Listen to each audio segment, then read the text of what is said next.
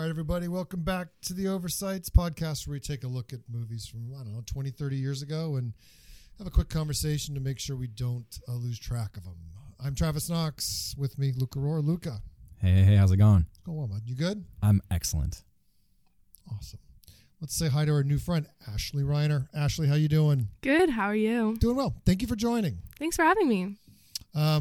So this week, we're taking a look at Steven Soderbergh's debut, his directorial debut feature, Sex, Lies, and Videotape. And there's several reasons we want to talk about this. But for starters, just talk about the film before we get into it. Had you seen this, Luca? I had not seen it. So you had not seen it. Ashley, you had seen this before. I have seen it.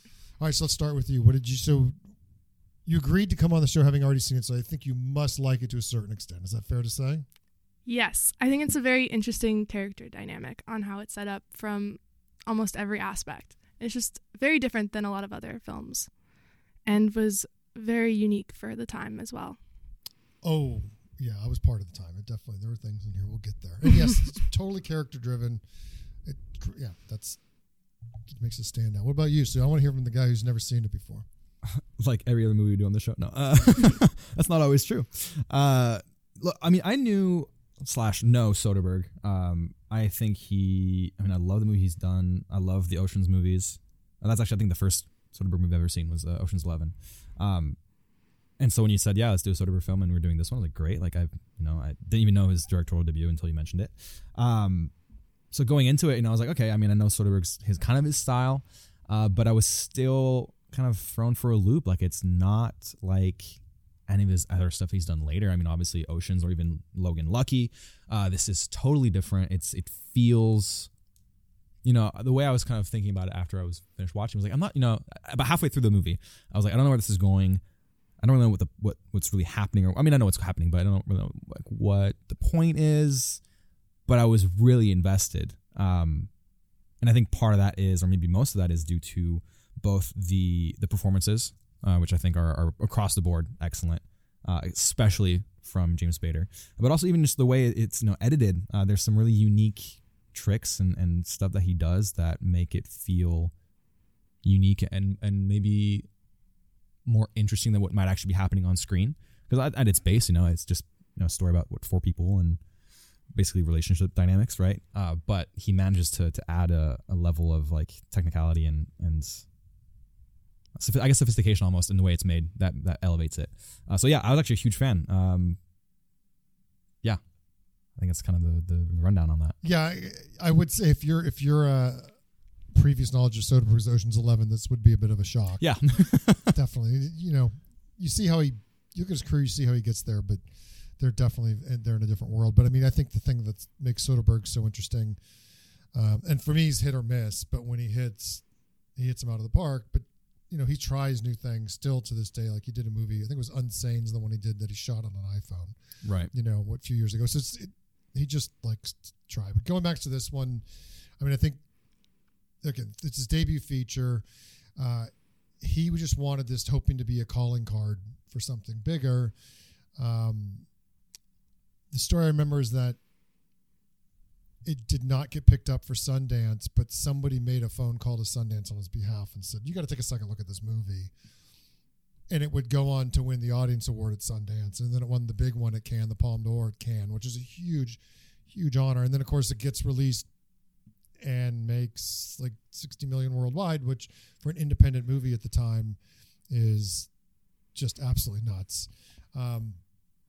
More important, I think one of the things I wanted to talk about here is that obviously, look, it built his career, it made his career, but it also completely it made people reevaluate the world of film festivals. Like before then, I don't even think Sundance was still Sundance. I don't think it had changed the branding yet. It used to be called like the U.S. Film Festival or something. This was the first movie that the Weinstein, when they had Miramax that they bought, that was a narrative film, English speaking, that just swept the award season because it didn't win a ton, but it got nominated for everything. And I think it just proved that you could go to these festivals, buy movies, and make big money. Like suddenly people took notice because it wasn't a little indie movie that made $400,000. It was a little indie movie that blew up worldwide and won all of these awards. And it put Miramax on the map, put Sundance on the map, gave Soderbergh, launched his career. And, you know, it held its own against big studio movies like Driving Miss Daisy was that year, Dead Poets Society and Platoon. And it was just, it redefined what it meant to be an independent movie. And I hadn't seen it in many years until I just rewatched it last night. Totally. You mentioned the dynamic, Ashley, about the sisters. Like, I'd completely forgotten that those two were sisters. Like, I remembered the infidelity angle, but my head popped when she said, I want to have sex at my sister's house. I was like, oh my God, I totally forgot that was part of it. Anyway. All right. Before we go too far towards the end of this, let's talk about acting. You both mentioned acting. Very, very strong. I think every character in this actually stands out. Because it's funny, you mentioned Spader, Luca, who comes across as so creepy, but yet it just works so perfectly for this. He keeps you off balance. No, he's magnetic. Or that's the word I used to describe when I'm watching him. Like, obviously, and it's just, he's the way he asks questions, the way he probes, but he's also like, oh, no, sorry, I don't mean to. It's funny because he reminds me of people that I know, I've known, right, who are kind of like that, who are just very, just kind of low key, and they're asking, but they're very like intense in the type of questions they ask, and they're trying to learn a lot about you, but they don't seem, to be harmful anyway. I don't know. So he really captures the balance of like, he seems like an interesting guy, but also it's a little off-putting, and I don't know, he just performed. He's just so good in it. As a directing person, I don't know where that came from. Almost a directing student, but I wanted to call an audible and not say student, but I don't know why. So as a directing student, Ashley, like, what do you think of the roles in this? Like, first off, which one stands out the most of the four characters to you? Oh, I think when I first watched it was the sisters, because that's what I could relate to the most, is the sister dynamic. I grew up with a sister. We have not the same dynamic, but a very similar dynamic. But watching it last night, oh my God, I'm forgetting his name. The husband? No, Graham. Peter Gallagher? Oh, it's James Spader. James Gallagher. Spader. I didn't even know their characters' names. So. Yeah. His character stood out to me because it was just so interesting to watch coming out of college, and like the dynamic that he has. He's very, trustworthy, but like almost creepy, but not enough. Where he's still very trusting, and I think Cynthia, the younger sister, mentioned that too. She's like, oh yeah, you're very trusting. It's like, I trust you more than oh my gosh, Peter Gallagher. Yes, his character, which I thought was interesting. But yeah, his character stood out, and I go back and forth on whose story I think it is, because it's a story of all four, but like, who's the main character? Mm-hmm. If I had to pick, I'd say Andie MacDowell. I think because she has the biggest. Anne's probably the one I would say I agree. Yeah, she has the biggest arc of the film, right? Although I think, so not to step on your toes there, but because we're talking about the sister dynamic, and I want to mention this before I forget, like, I had a similar. I grew up with two stepsisters, who they did not have that dynamic, I would say. But what really I thought was interesting in this film is that their dynamic feels very real, of these people who, and again, this is what's written, whether it's performed. They like each other, but they don't like each other, and they swipe at each other, but they still care about it. So, and it feels authentic to a level that's like, wow, I could buy these as actual sisters, even beyond. They don't really look alike. That's not usually a problem for film, but that was very appealing, and I like that Cynthia gets somewhat of an arc by the end of it. Despite it not being her movie, she does get something. And in fact, they all get a level of closure, some more positive than others by the end of the film. But even though I know, because I want to make it clear that I love Spader in the film, and I think he's the standout. That relationship dynamic is very, very appealing in this movie. I think Andie MacDowell's a standout. Not my favorite character, but I think she's the standout as far as acting. But you could be right on Spader, but I feel like I've seen him do that since then. It's possible. So it's hard. Maybe I'm not as shocked by it. It's interesting. You both seem to like him more, because I do think he's definitely very creepy, and I'm trying to figure out how he's able to pull them into that world. It's like he's asking very probing questions, and making them uncomfortable. Whereas, like, I think that's the reason why. So my favorite character is the younger sister, just because I couldn't figure her out. Like, I couldn't. Andie MacDowell wears everything on her sleeve. You know exactly who she is. You know exactly what her hangups are. Same with Peter Gallagher. We spill that out. Can't figure out Spader that much, But the sister's like, oh, I'm going to meet this person. Like with no, like it's a foregone conclusion. She's going to find him. She's going to show up at the house. She's going to get in front of the camera. And yet I could not take my eyes off her the entire time watching. I just found her fascinating. I don't know. She actually won the Independent Spirit Award for Best Supporting. So she was she did win an award out of this. Critically, she was the standout, I guess, for out of all of them. But I think all 4 roles were amazing. The Yeah. only 5th person I'm going to bring up, and you wouldn't know who he is, but I recognized him and realized, oh yeah, I've met him before. It's, the barfly that worked there is Steve Brill, and he wrote a bunch of movies in the past. Now he writes and directs Adam Sandler movies. So he does a ton of Adam Sandler movies. It's kind of funny to see him there show up as like this weird barfly. But the guy was just drunk at the bar? Uh-huh. Yeah, okay, yeah. They would sit there and kept saying, hey, we have the same color shirt. Yeah. Is this a coincidence? Yeah, that's pretty fun. I like that guy. He's the true 5th main character. Uh-huh. He didn't get any closure, though. I didn't get into his arc. No. Thankfully, no. We didn't need more of Steve Bro. The colors didn't save him. Right, yeah. All right. Favorite scenes, standouts, anything that you can think of? Anything come to mind, Ashley? I think personally for me, it's the phone call right before Cynthia goes to the house. It's because I did an analysis on that scene for my thesis at this school. Tell us. It was just the sister dynamic. So my thesis was about 2 sisters and their dynamic before both of them enter new parts of their lives. And the dynamic between the phone call and the fluidity of the conversation was just so natural, and you could, as a sister, you can totally tell what each sister wants and how they're manipulating each other. But it was just written so well, and it just comes across so natural, and you could totally tell they're sisters, even if it's a phone call and they're not in the same room. Like, their actions and just everything about the scene and the editing just played out really well. And I think that one was my favorite. I get it. Luca, what do you got? Mine probably has to be, and this is going to be like it's a scene within a scene. It's Peter Gallagher's character goes, he finds out that Anne has made a tape with Graham, and then he goes there, and for some reason he does not have his door locked at night, which freaks me out. Different time, I guess, or maybe just James Spader's character's vibe. He's like, yeah, I'm not unlocked. He's like, someone's entering my house in the middle of the night. Like, why aren't you locking your door, dude? I wrote that in my notes. Like, why is your door unlocked at night, man?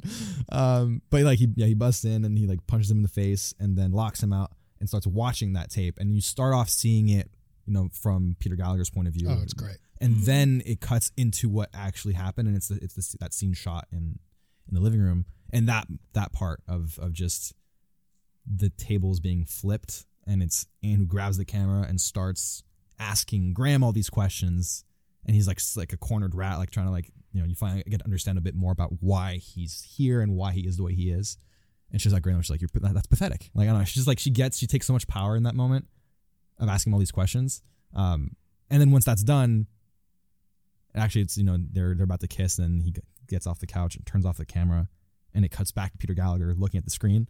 It's just like, it's a great moment of like showing just great writing, performance, and even editing of being able to put that scene within another. I don't know. It's that sequence for me was probably my highlight. Yeah, I mean the story structure of that is because when Andie MacDowell first sits down and then just cut away, you're like, oh, that's weird. And then I think if you haven't seen the movie, you kind of figure out what's going to happen. But then you getting to watch it through Peter Gallagher's eyes, it makes it land. Yeah, so much more. It's cool. And then just after that, and it's almost like the same reaction as the audience, where he just gets up, and it's like a lot to take in because a lot just happened emotionally in that moment, and then he just gets up and throws the keys back at Graham and walks away. Yeah, he leaves him on the porch. That line he delivered to him before he left hurt, though. Oh, I told you. Yeah. Oh, that one He slept hurt. with his girlfriend or something. Yeah. Yeah, and this whole thing about trying to get trust and truth, and he's like, yeah, she lied to you. Yeah. And then walks away. She was like, I can say this about her. She was good at keeping a secret. Mm-hmm.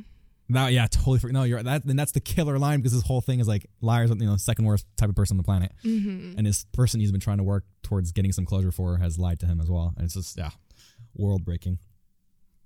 Peter Gallagher's like, the actor's great. The character sucks. What an awful person.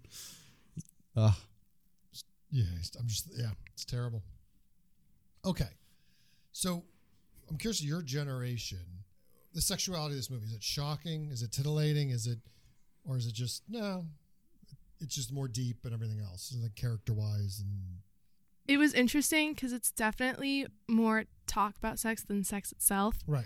which I feel like in this day and age, there's a lot more of the opposite. So that was interesting. Yeah, I was going to say, for not knowing anything about the film going into it and the title of the film being Sex, Lies, and Videotape, I was like, oh, is this going to be graphic? Like, I mean, I was wondering what the extent of the sexuality would be in the film. And so I was surprised. It's not that it's tame, because, there's explicit, mostly implied, there's not much that's like, I would say, on screen. But I think it strikes a good balance where, the sexuality is a key component of the film, obviously, but it is mostly talked about. So it is mostly, almost psychological or just in discussion versus being like kind of in your face. Like I could see this very easily, especially now, today, being turned into a lot more graphic and a lot more explicit. Less of the talking, more of like the showing, especially with like the whole thing with the tapes not being sexual in nature, really. It's just talking about sex. So I don't know. Yeah, I guess it's not. It was not shocking in that.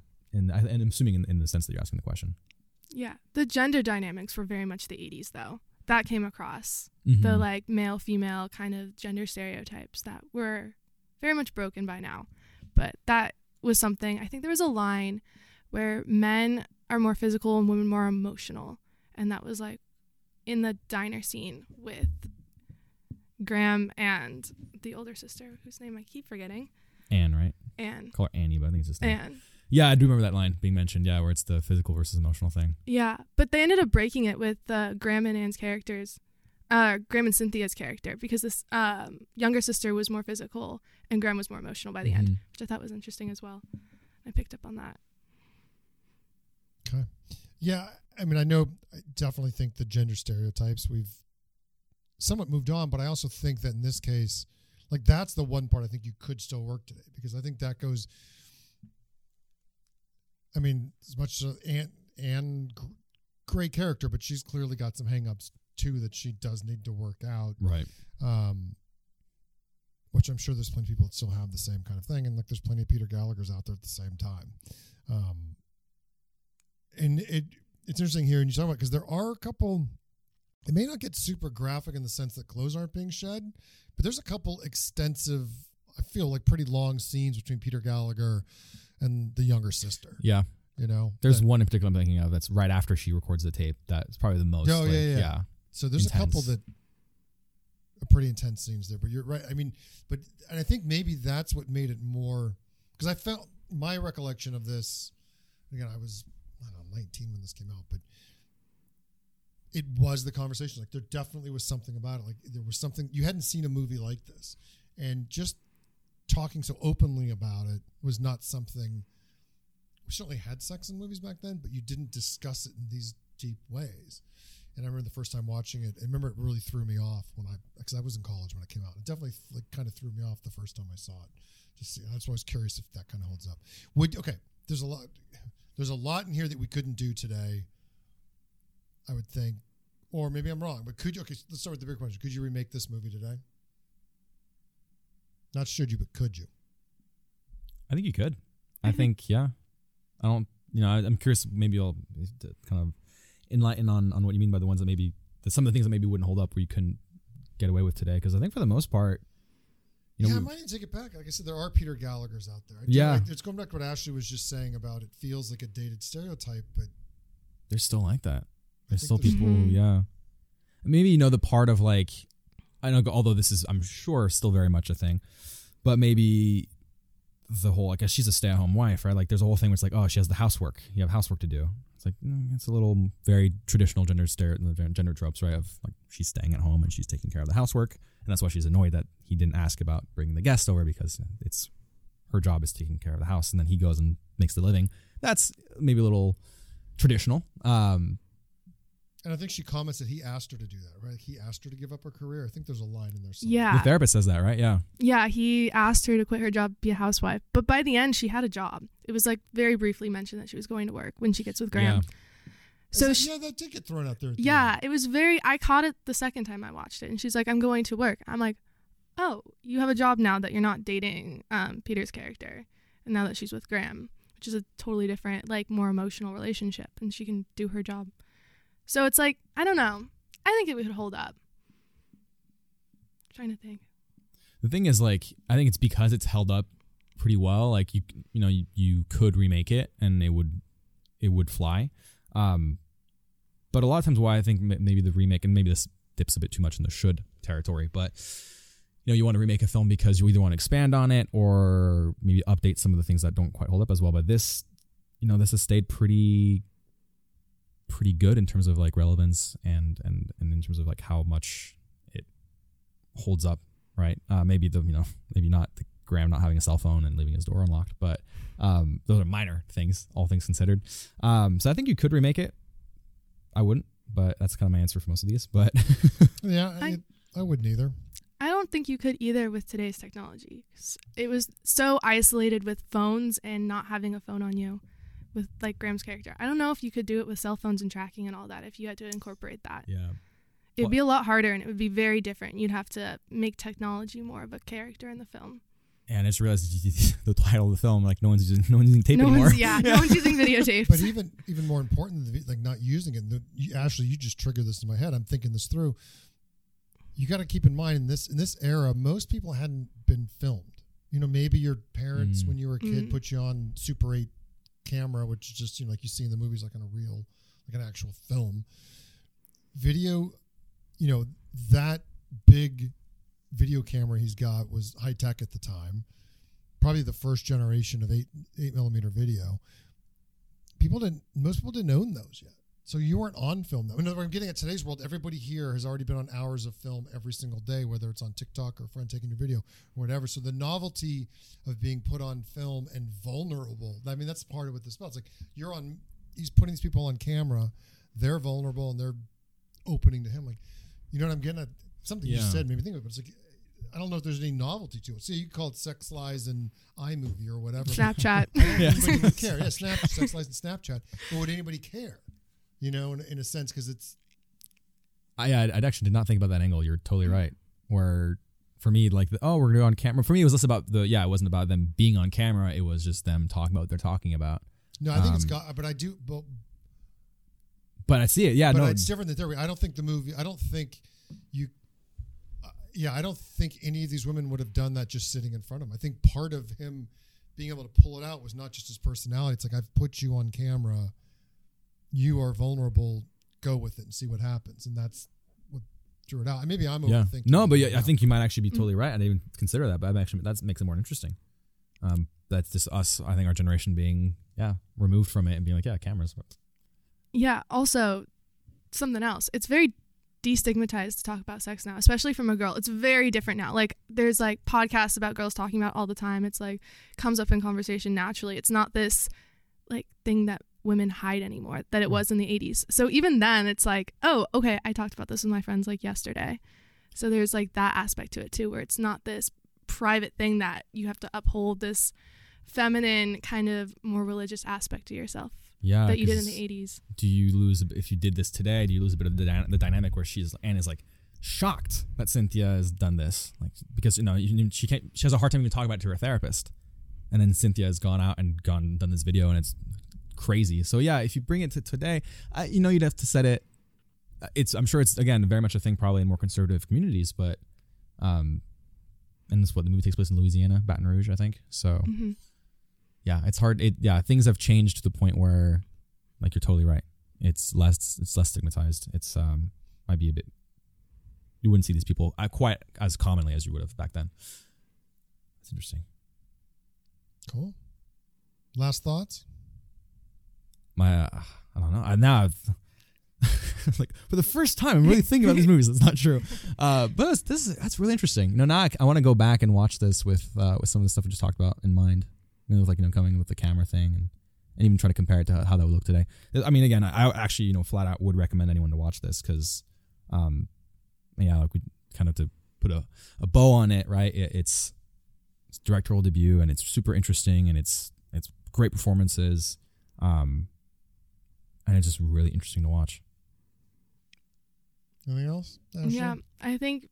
With any other cast, I don't think this would have worked. I think the cast dynamic is really what sold it because any change, especially to Graham's character, could have changed the whole tone of the film and it could have come off completely different. And then we would be having a completely different conversation. Mm-hmm. Yeah, I think it was very well done and it still holds up. Yeah, if today. Travis were were less freaked out by Graham, maybe he'd be saying different stuff. So. We love Graham. But why do we love Graham? We shouldn't. It's very creepy. Yeah, like you're right. in a whole sense, it's very creepy. But something about it, I don't know. What does that say about us? I know. Love it. And I think I failed to mention this. This is another one that's in the Library of Congress's National Film Registry. I don't think I said it about this one. So very well received movie. All right, Luca, what do we got next week?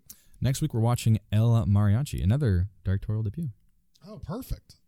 Yeah, that's a slightly different movie than this one. I know you haven't seen it. You'll love it. Ashley, thank you for joining us. Thank you so much for having me. Absolutely. We'll do it again. That's about it. Yeah. Luca, I'll see you in a week. Take care, everyone.